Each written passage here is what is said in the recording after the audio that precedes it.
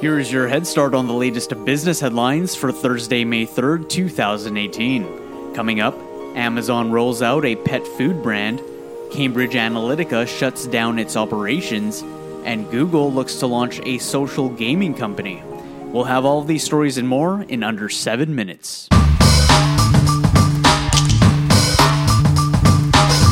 Amazon rolls out a pet food brand. Bloomberg reports that Amazon has launched a private label pet product brand called Wag. The new brand is in addition to the company's private label push. According to Recode, the company has more than 70 private label brands ranging from food to electronics to apparel. The Wag brand is only available to Amazon Prime customers. The American Pet Products Association reports that U.S. pet owners will spend over $72 billion on pet care, food, and supplies this year. China-based cell phone manufacturer Xiaomi plans an initial public offering. According to the Wall Street Journal, the company will IPO in Hong Kong with an expected raise of $10 billion. The company was founded in 2010 and competes for market share with heavyweight rivals such as Apple and Samsung, including local Chinese companies such as Huawei.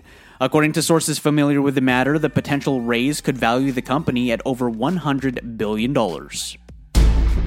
Goldman Sachs plans to launch a Bitcoin trading platform. According to the New York Times, the bank will use its own funds to trade with clients in select contracts that are closely linked to Bitcoin prices. The bank will not buy or sell Bitcoin, but will look to possibly head into that direction pending regulatory approval. The move is a significant step towards the legitimacy of Bitcoin and cryptocurrencies overall. The expected launch date is not yet known. Cambridge Analytica shuts down its operations. According to a company statement, the firm is immediately ceasing all operations. The data firm has lost the majority of its clients in the recent months. Cambridge Analytica was the topic of controversy after it allegedly misused Facebook user data. The company's CEO, Alexander Nix, was suspended in March due to an investigation on its practices, specifically surrounding political campaigns. The company has appointed insolvency practitioners Crowe Clark Whitehill LLP to act as the independent administrator.